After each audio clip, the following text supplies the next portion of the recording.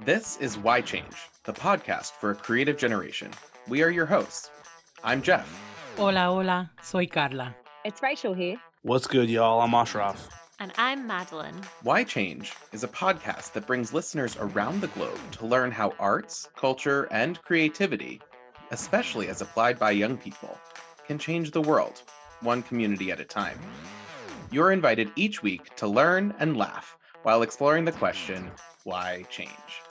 All right, let's get started.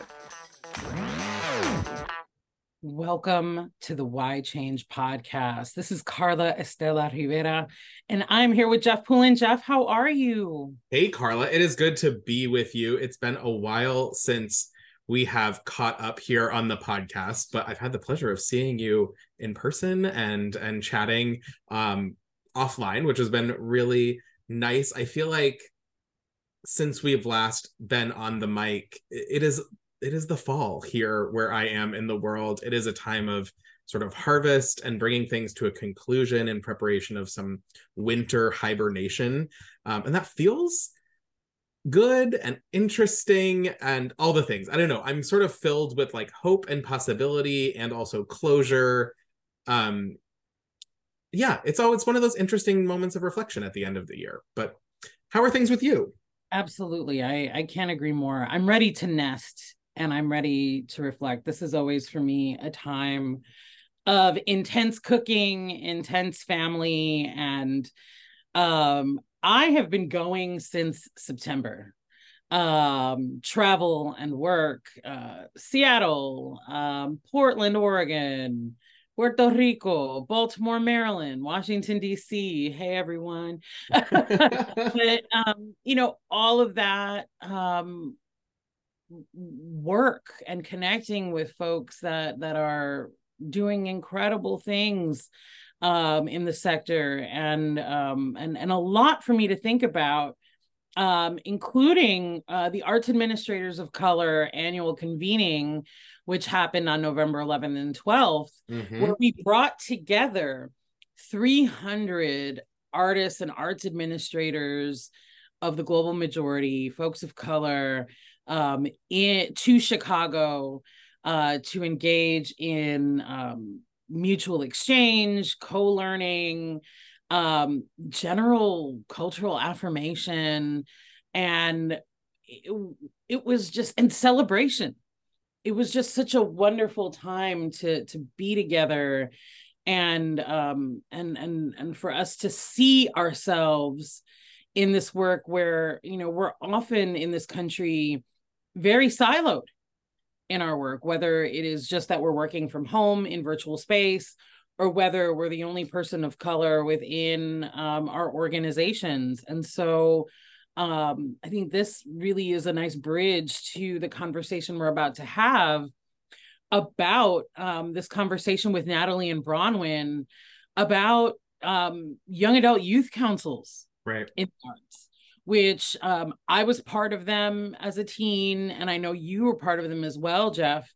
And they're super important. And I think that the work that they talk about is really, really exciting. So why don't we jump in to this interview that you had with them and hear about the work that we're doing, and we can catch each other on the other side and really reflect. That sounds good. Let's do it. Cool.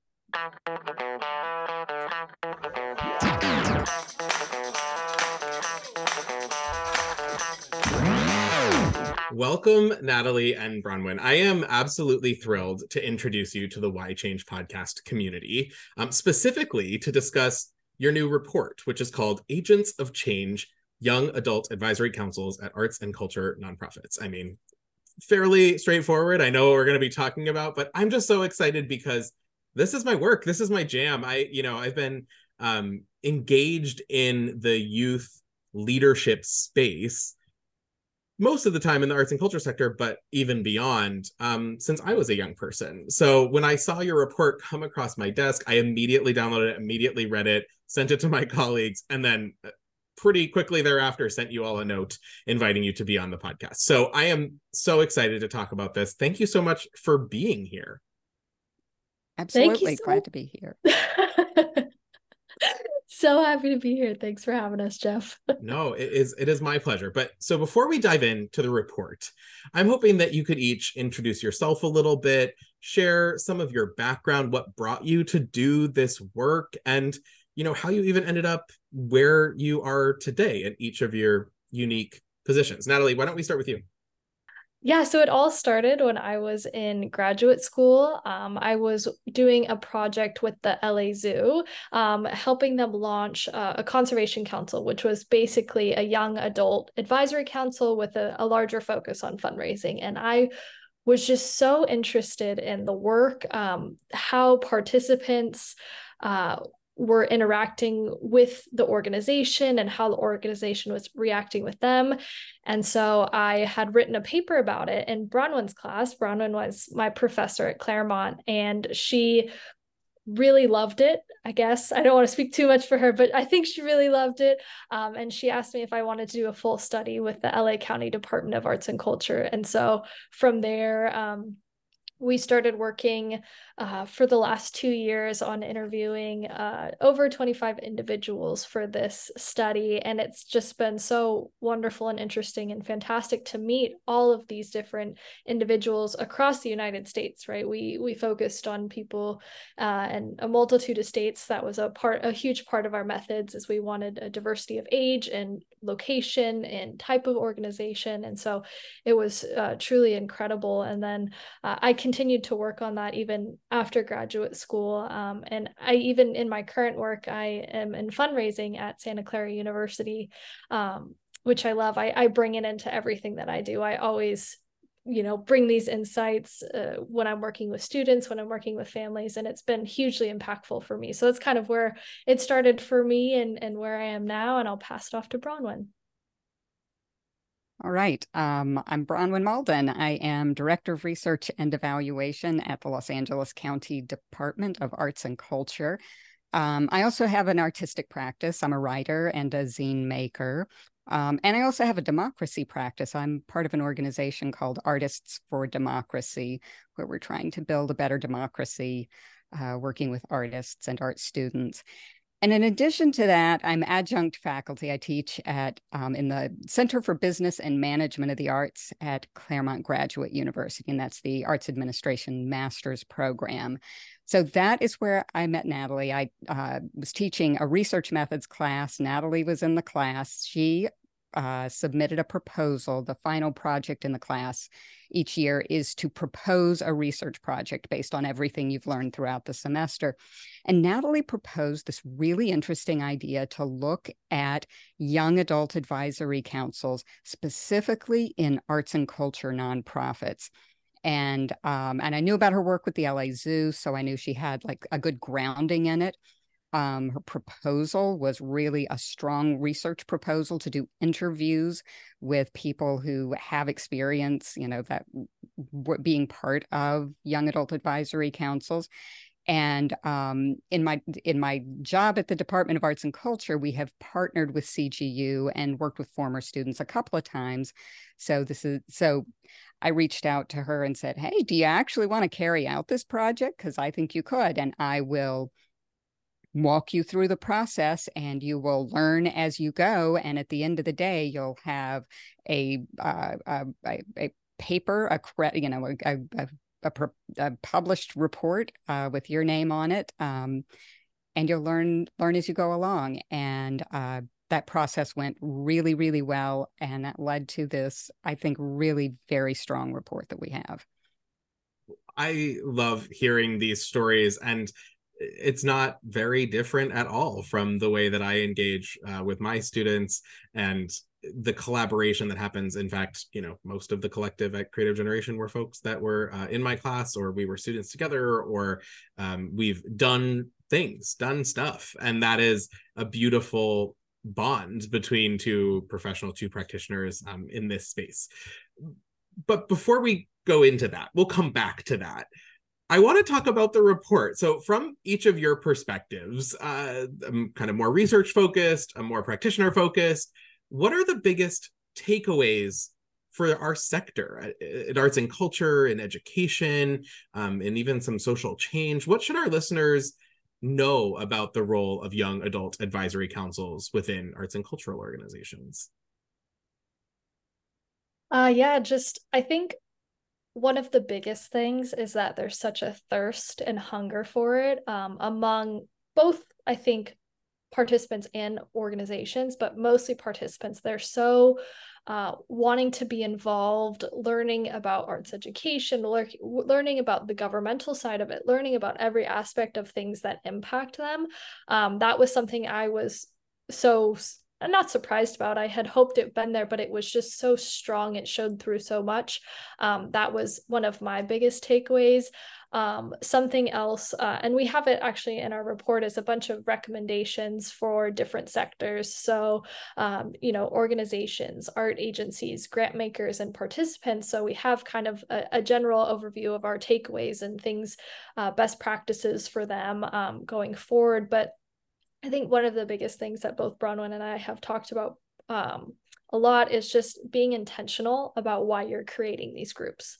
Is organizations really have to know what their goal is in creating these and how they're able to support it and how they're able to create check-in opportunities so they're ensuring that they're meeting those goals. And so, for example, if the goal of having one of these groups is really DEI focused, you need to state that. You need to have it in every aspect of what you're creating, so it's not an initiative, so it's very ingrained in what you're doing. And I would say those are the top two biggest things, is that people really are excited about groups like this. They want to participate, but there has to be a good setup for it. People have to really be organized in the way that they manage these. Yeah, definitely. Yeah, that I think the intention and really designing around that intention. And at the same time, and this is really interesting, leaving room for the youth as they come on board to also lead. It's not just, hey, the adults in the room are going to tell everybody what to do, but you kind of have to do that at the front end. But then once you start bringing youth on board, that you've got to have, that it can't just be about achieving your own goals as an organization. It has to be about the goals of, and opening your mind to new ways of doing things, new ideas for doing things, and maybe even trying things that you tried in the past and you thought they wouldn't work, and somebody's got the enthusiasm to try it again. Like maybe you try things again that didn't work 20 years ago. The other finding I'd want to call attention to was the concept of space. And I think, Natalie, folks, I do want to say Natalie conducted all the interviews. 25 interviews, Natalie? Yes, ma'am. 25 interviews with half of them were participants, young people who participated in these kinds of advisory councils. Half of them were people who run the advisory councils. It's from all across the country. So really like merging there's just a ton of knowledge and wisdom from the grassroots of the folks who are actually doing this work in the report.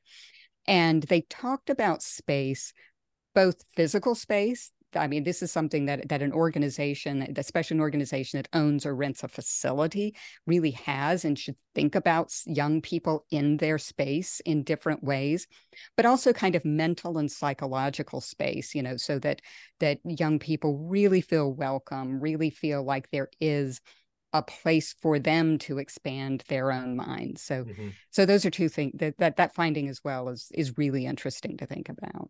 Yeah, surely.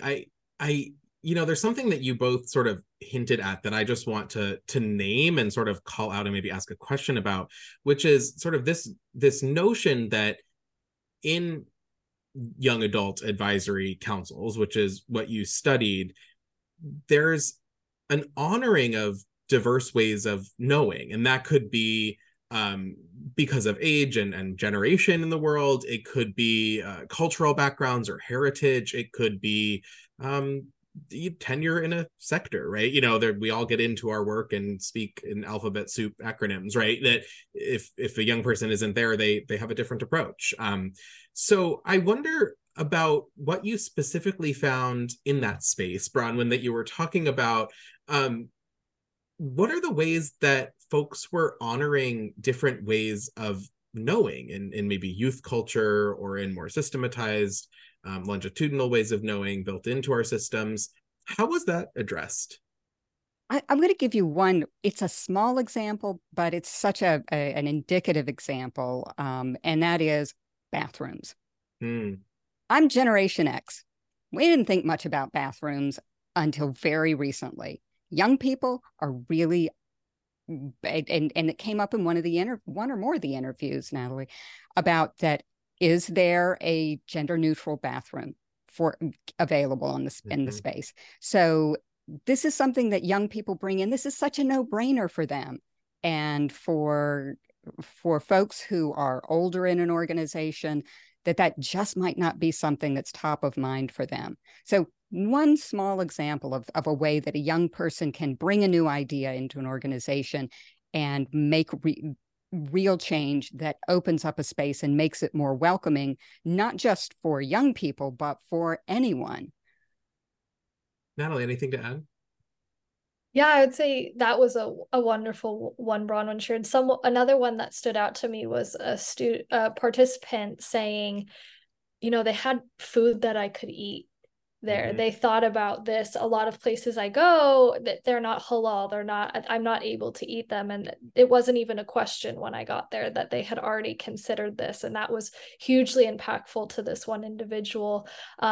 Some kind of more on the emotional side too of it, a lot of it was really incredible that these groups would teach participants, or they would have workshops for participants to learn about how to respond or have difficult conversations, or there was a social emotional side of learning as well that they focused on, that I had no clue was a part of these before this process started. And so a lot of both managers and participants loved that aspect of it, because they could see the change of participants when they first got in towards the end of their stint in the Young Adult Advisory Council, saying they were able to come up to me and just so well say, like Bronwyn's example, like, hey, my friend came in, they felt really uncomfortable. Is there something that we could do about bathrooms? Is this something that we could talk to the board about? And they were able,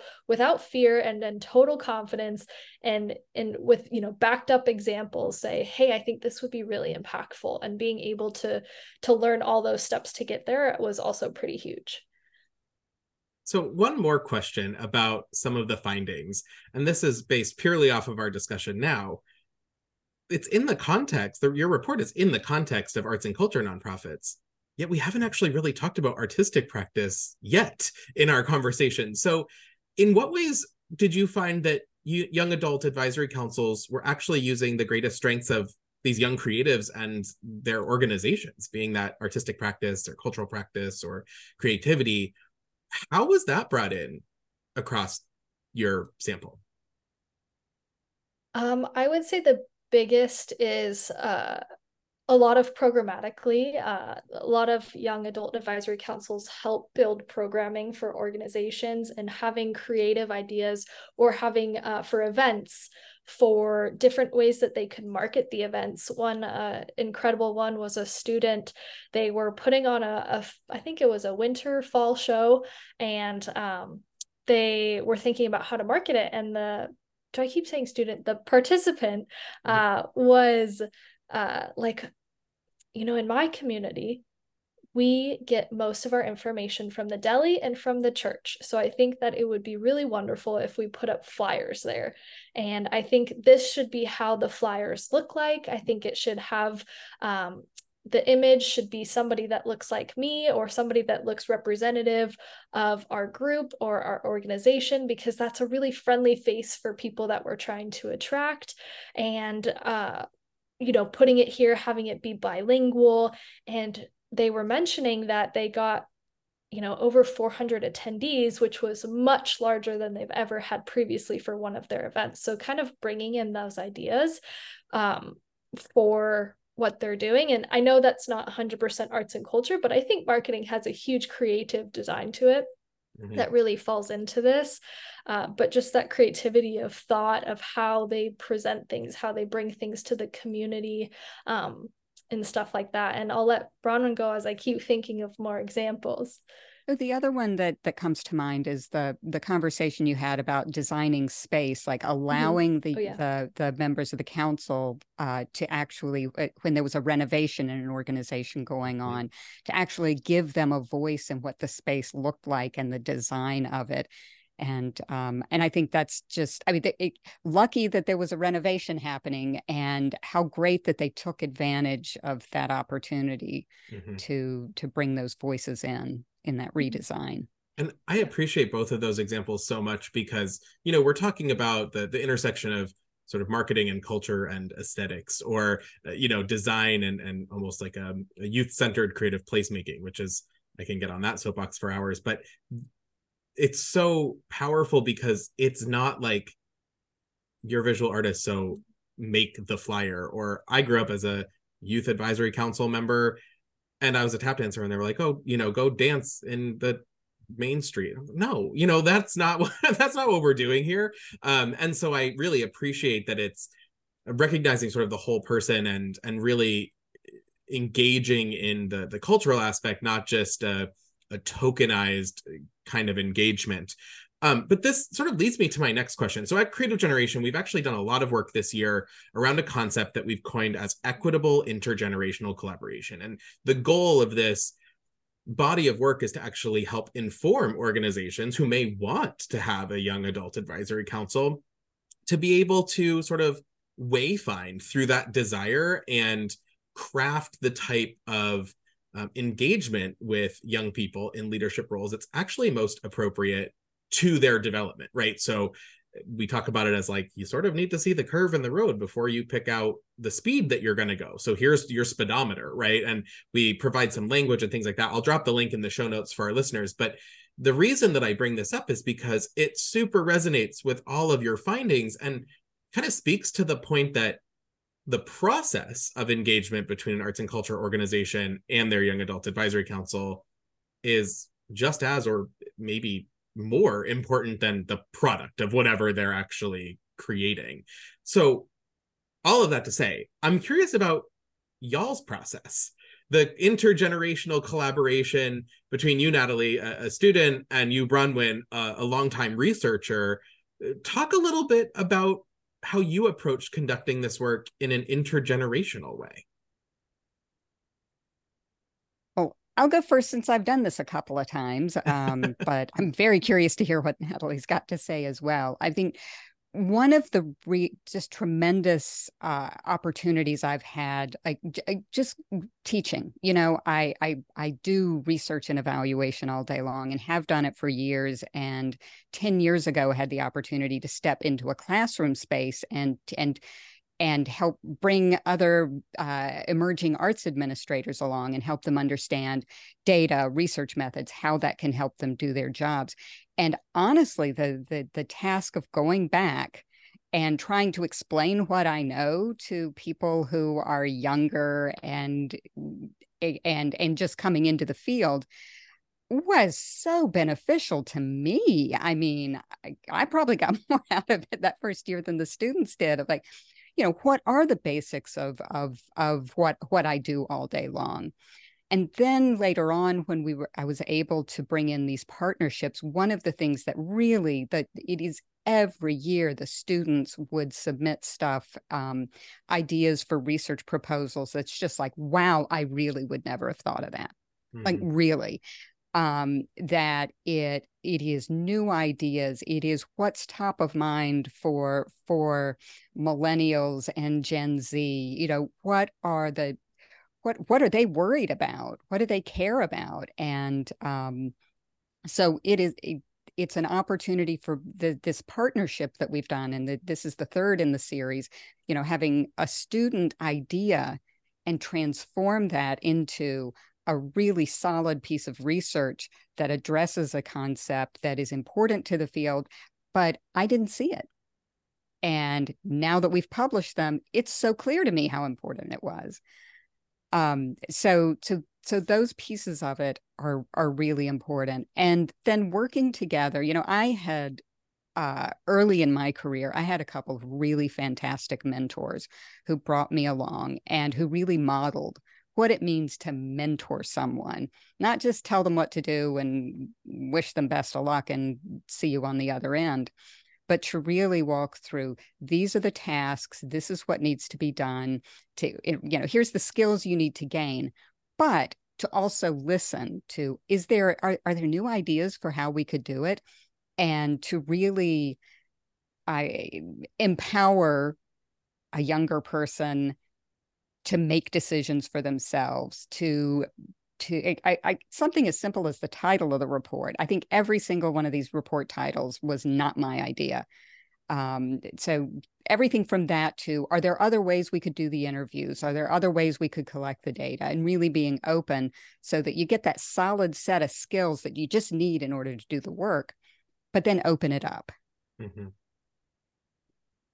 Yeah, and I just going off of that, Bronwyn was definitely a huge mentor to me, taught me so much about just, the process of research, but also how to go about things so thoughtfully and really intentionally. So kind of bringing it more towards the research side, we really wanted to be intentional about that as well. We wanted to be intentional about the people that we talked to. That's why we kind of broke it up into multiple categories: participants, managers, and then even the young adult advisory councils that we talked to were both, there was two groups within that, a younger group, which was usually late teens to early 20s young adults, and then there was a group kind of that 20 young adults to the 30s. So we kind of had this really large spread of participants, which was so insightful for us.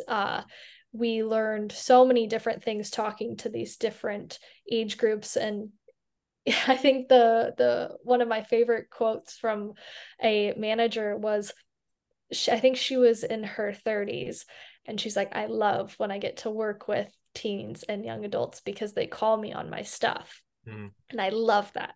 I love it because we can then make it better, right? They're not afraid to speak their mind. They're not afraid to say things differently. They're able to see things really clearly and get it across to me. And from there, we're able to build something better. And there's so many of those stories that we heard. Just our managers ranged probably from 30s to 50s. And so even all of them had very similar insights. I love hearing what participants have to say. They give me such a different perspective and vantage point that I would have had before. And it's so impactful, not only to me, but organizations, right? We have a older advisory board, main board for an organization, fiduciary board, whatever you want to call it. And they needed help during the pandemic. They didn't know how to connect with people. They didn't know how to fundraise. They didn't even know what social media was. And so we actually used our advisory board to come and talk to our fiduciary board about all of these things. They, taught them, and that's how we were able to thrive during the pandemic. So there's just so many of those stories, but kind of roping it back to Bronwyn and I, that has also just been a tremendous thing. And it was such an aha moment just as we were talking, like, wow, this was kind of like a mini young adult advisory council, me and Bronwyn. She mentored me so much, and I did a few things to her as well. So that's pretty awesome. Thank you for the question. Well, it's funny, as I listen to both of you, I'm reminded of the aha moment that I have, which is that I'm not, in fact, a young person anymore. I think growing up, I was always on these types of boards and councils and things like that, and was the young person that was bringing the radical ideas, or the ones, the radical ideas of round two, because it happened before I was ever at the table.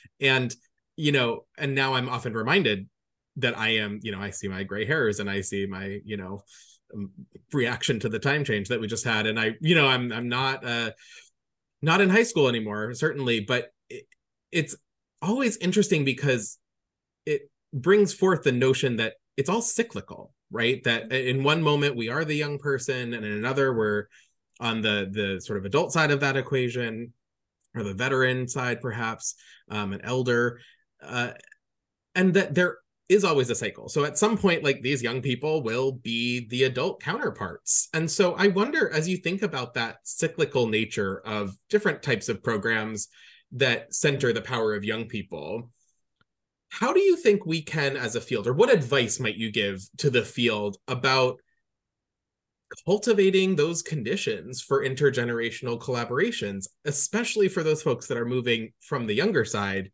to the elder side as time goes on every day? I think one of the biggest things is just listening, and then being able to and ready to act upon what you hear.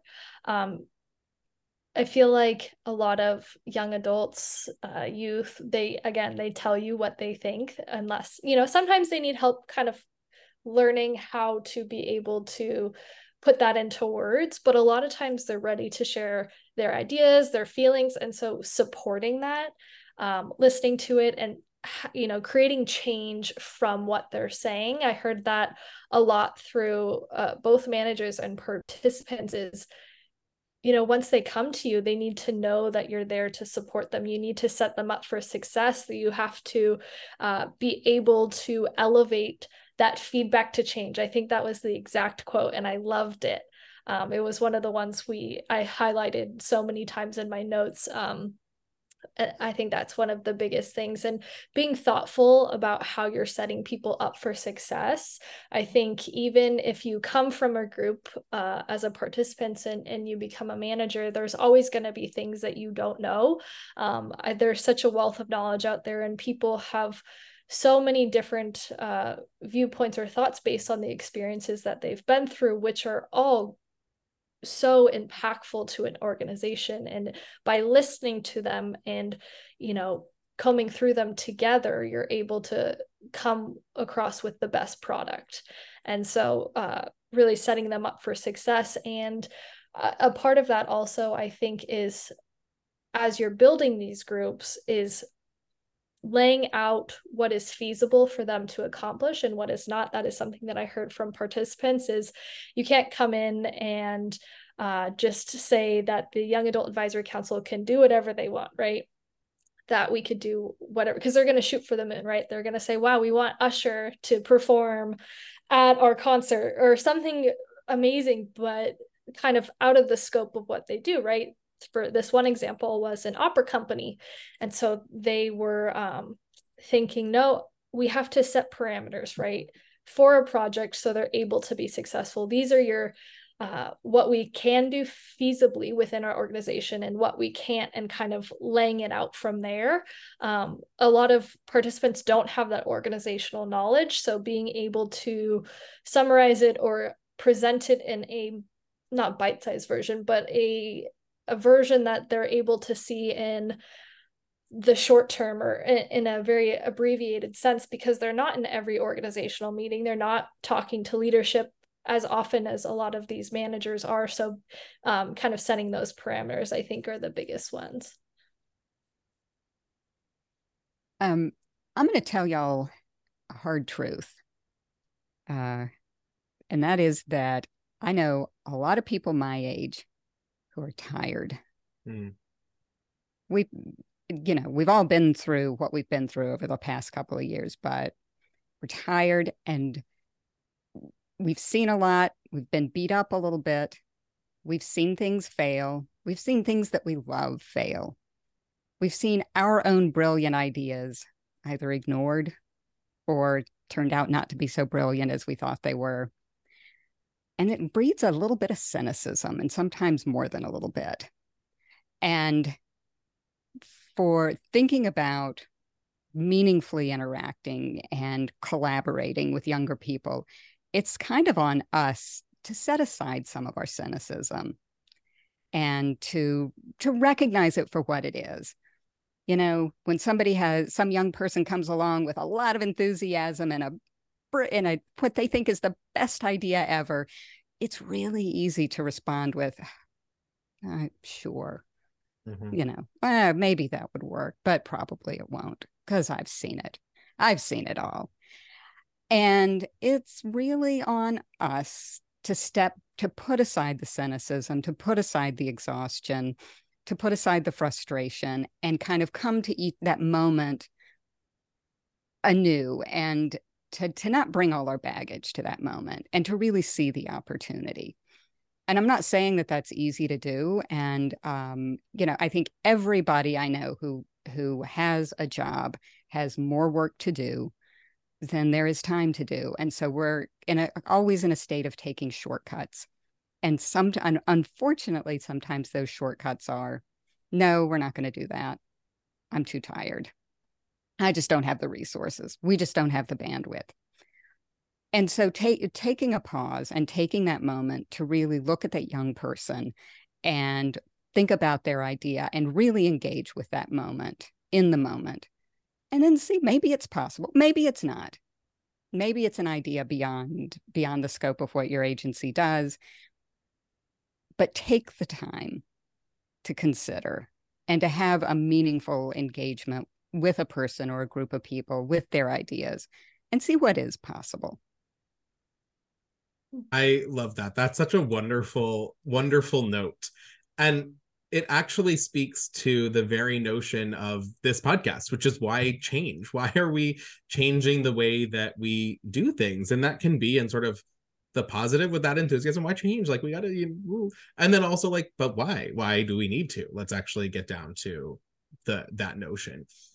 And what's interesting is, as we talk to folks like yourselves all around the world, one of the things that we seek to understand is sort of what keeps you ticking. Bronwyn, what sort of leads you to be able to do those hard things, or what leads you, Natalie, to engage in a process that maybe feels a little scary at the beginning?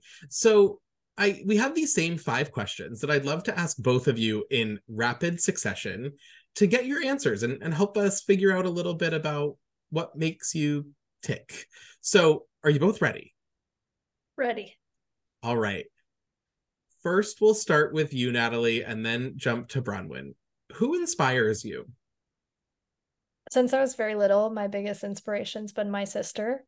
She is a few years older than me. She's a doctor in New York right now. She's an ER doctor, saving lives left and right. But she is the hardest worker that I know, the smartest person that I know, and really a very thoughtful individual. And so I always kind of strive to match her.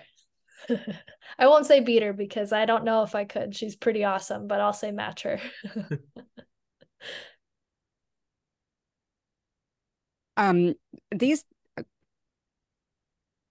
These days, I am really inspired by artists who are investing their time and their skills and their social capital, really trying to address problems and build a stronger democracy.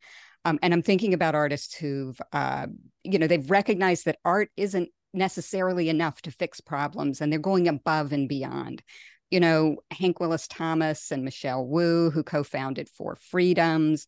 The artists that I work with as part of this group, Artists for Democracy, we're building organizations to do other stuff. We know that art is part of the solution, but we got to do more.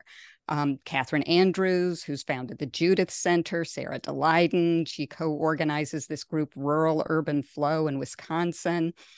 All these artists are going beyond, and those folks who are willing to take the time and the energy and the resources and put it towards real social change, that's inspirational to me. Next, what keeps you motivated?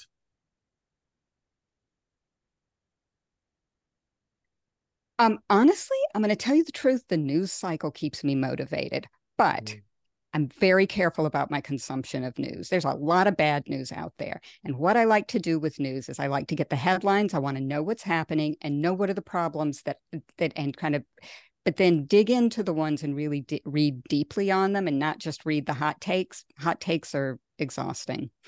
And to stay aware enough that I can think about, where can I take action, whether it's on my day job or in some of my artistic practice, or my democracy practice, or as a teacher.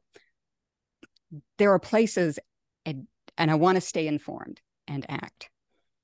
That's so funny, Brown. And from our study, part of my literature review. You have to, part of our class also is learning about what sources that you can trust and doing the background research, right? So you're looking at the authors, you're looking at if this is a sponsored project, all of these things. And so a lot of times when my dad looks at the news, I'm like, did you look at who sponsors this? Do you see who's authoring it? I totally took that from our study where I'm like quizzing him if he's looking at the news in the same way that we look at our reports for this study. So that's funny.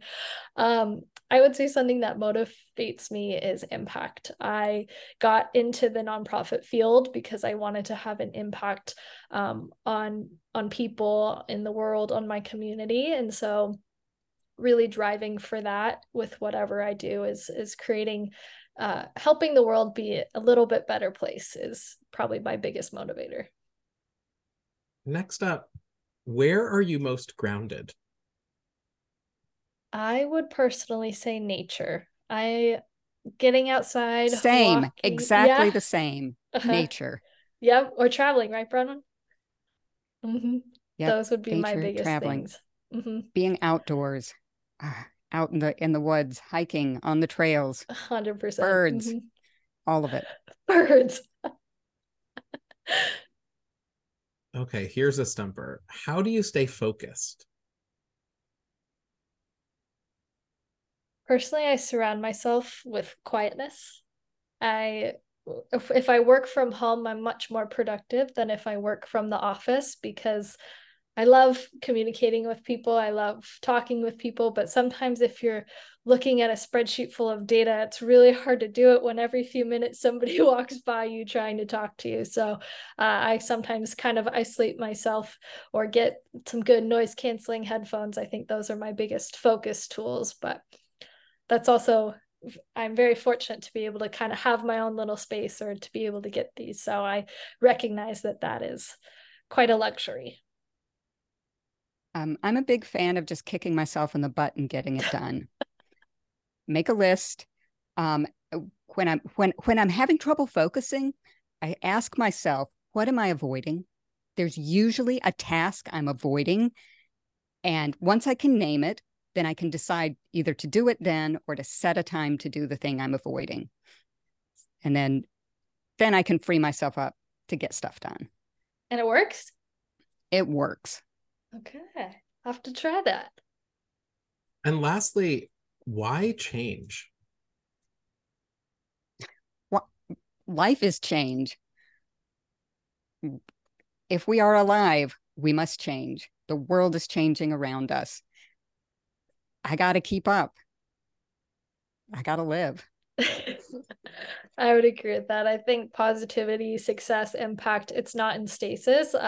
Each is always evolving and can be better. Even if it's not for us, we should work for it for others. And so recognizing that even if it's okay for you right now, it's probably not for everyone. So evolving that to really be impactful and beneficial for the wider world, I would say, our community. It's more fun to change. Yeah. You get to try new things. Like, who wants to do everything the same every time? Well, I tend try to new agree music. With that. Read a book that isn't the sort of thing you usually read. Change is good. It is a wonderful note to end on. So thank you both, Natalie and Bronwyn, for joining me for this interview today and this episode of the Why Change podcast. We will continue to follow the work, and we're really excited about this great contribution to our field. So thank you. Thank you for having us. Thanks a lot.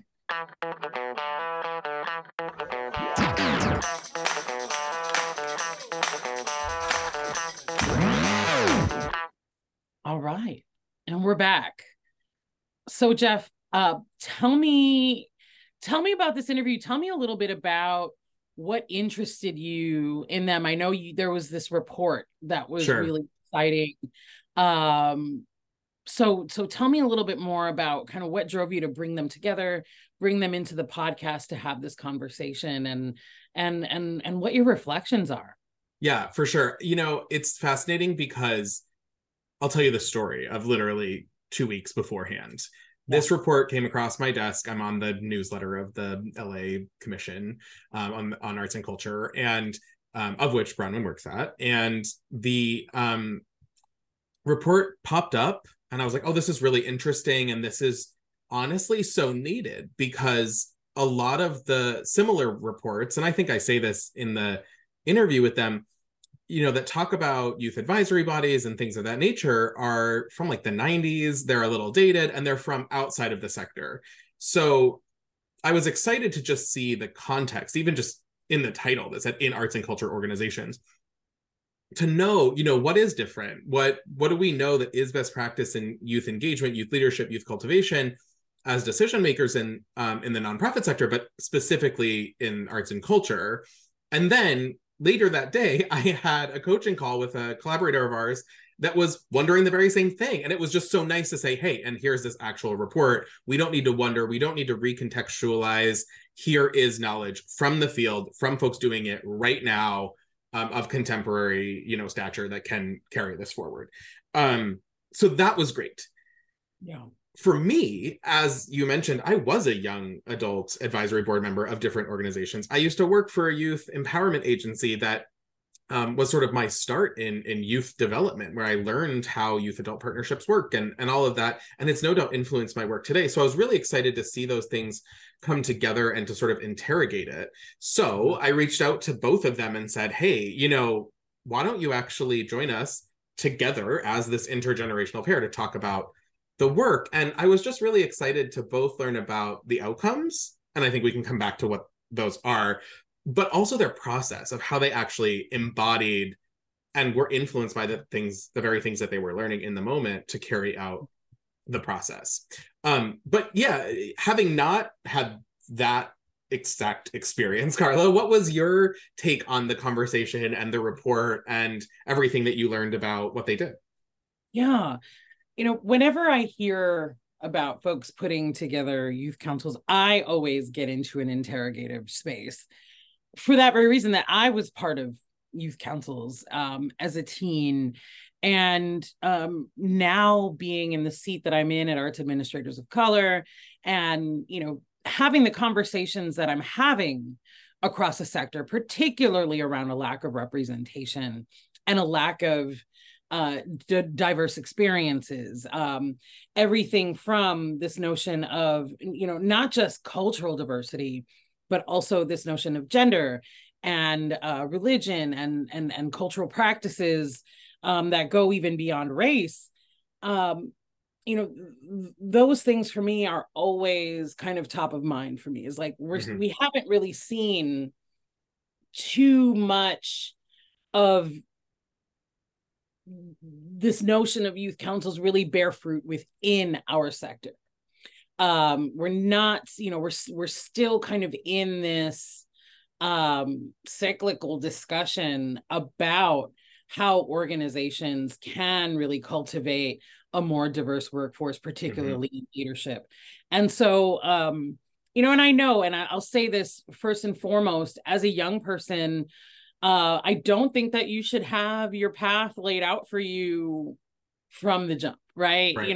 This notion that, when you're a junior in high school, what you're going to do for the rest of your life, I think is not something that is, I don't think that's feasible anymore.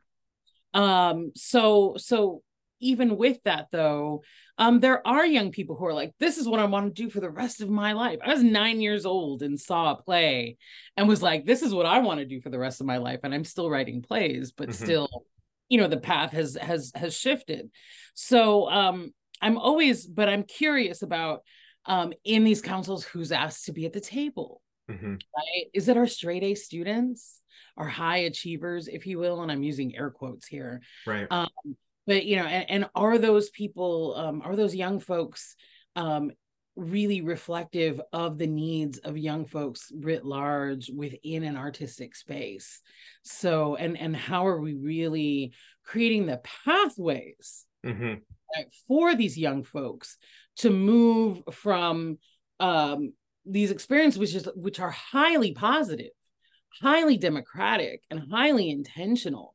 And I loved hearing Natalie talk about this call for intentionality in the work that they do, and this notion of mental and psychological space that I really loved hearing.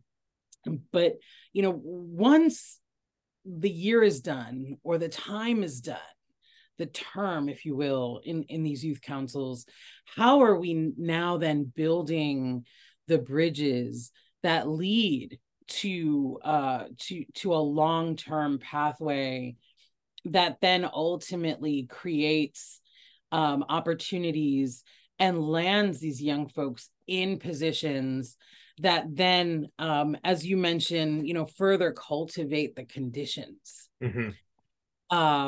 for young folks in the future.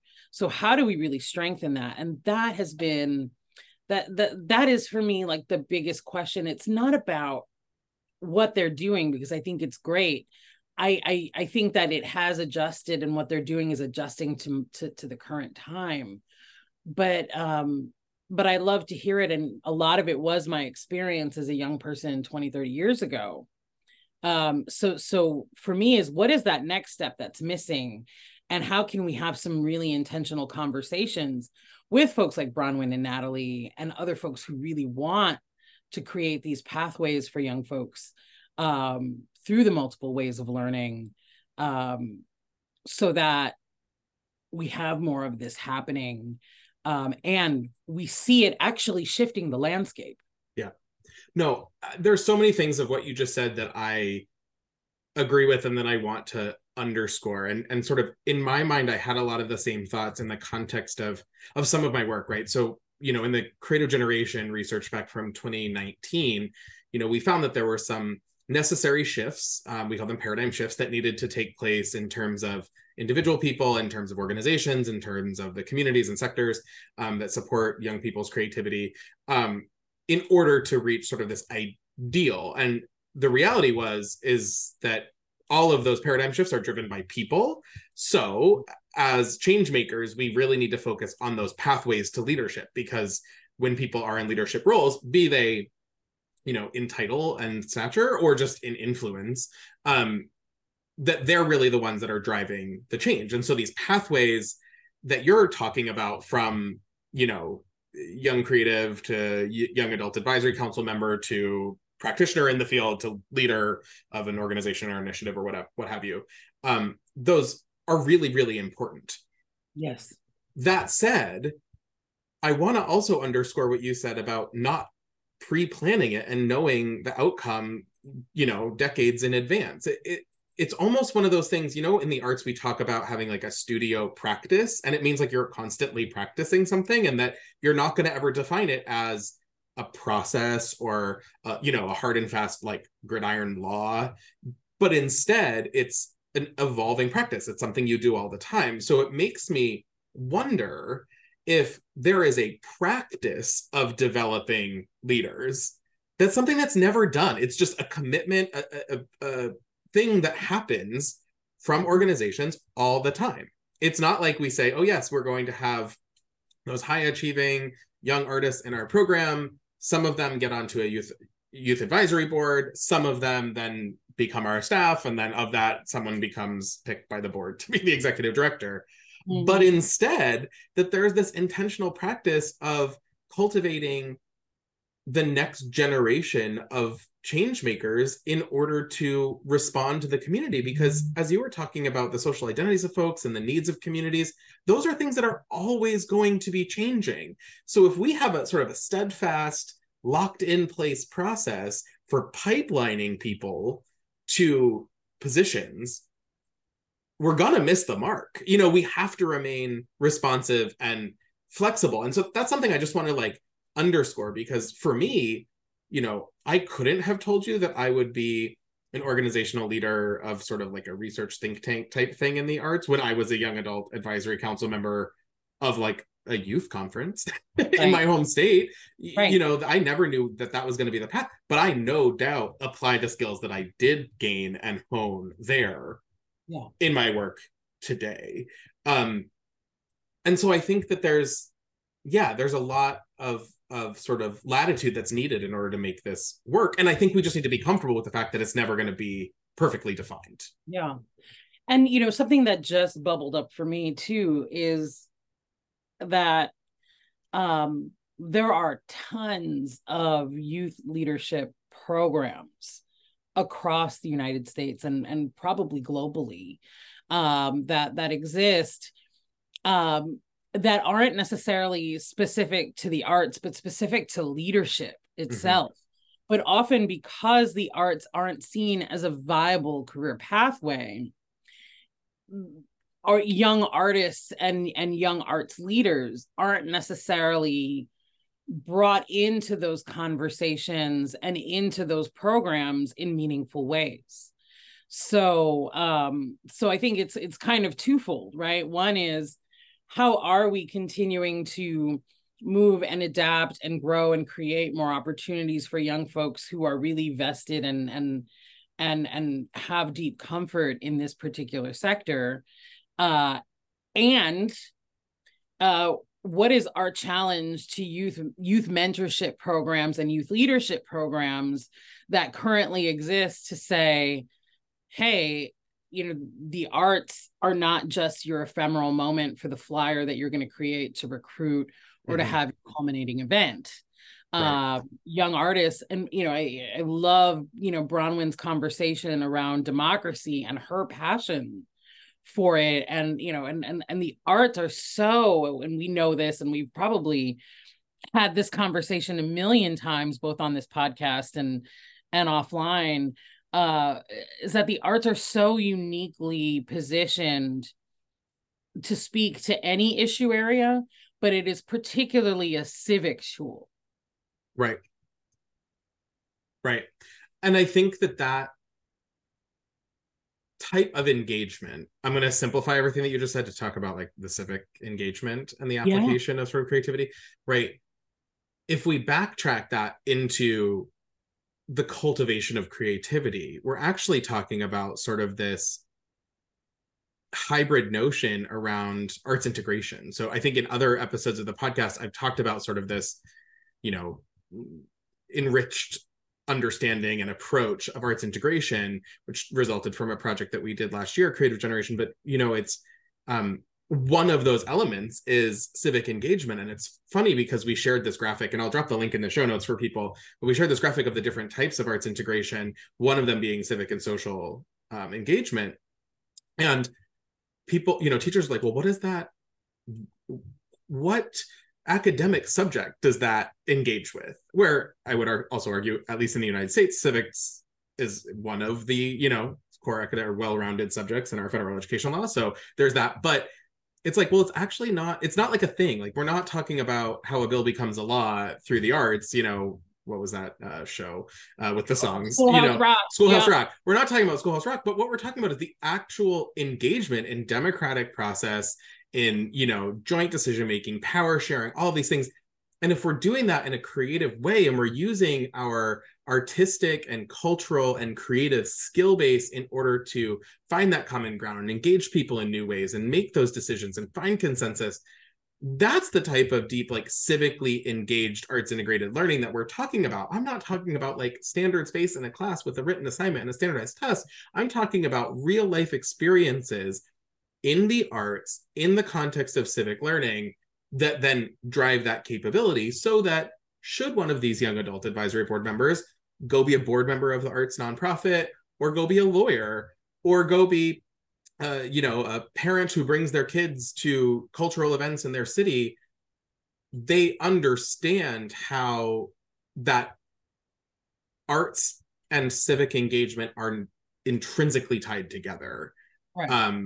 So that when there is a movement that needs to occur in their city for some change to happen, that's part of the discourse. And I think that that's really, when we talk about the pathway, I think we might have oversimplified it, Carla, in saying like it's, to like potential jobs. It's actually about how, like, the pathway of how we engage in the world, and the frame that is being constructed, that's being constructed by these young people at a young age, to then view the world and understand how they can engage in it.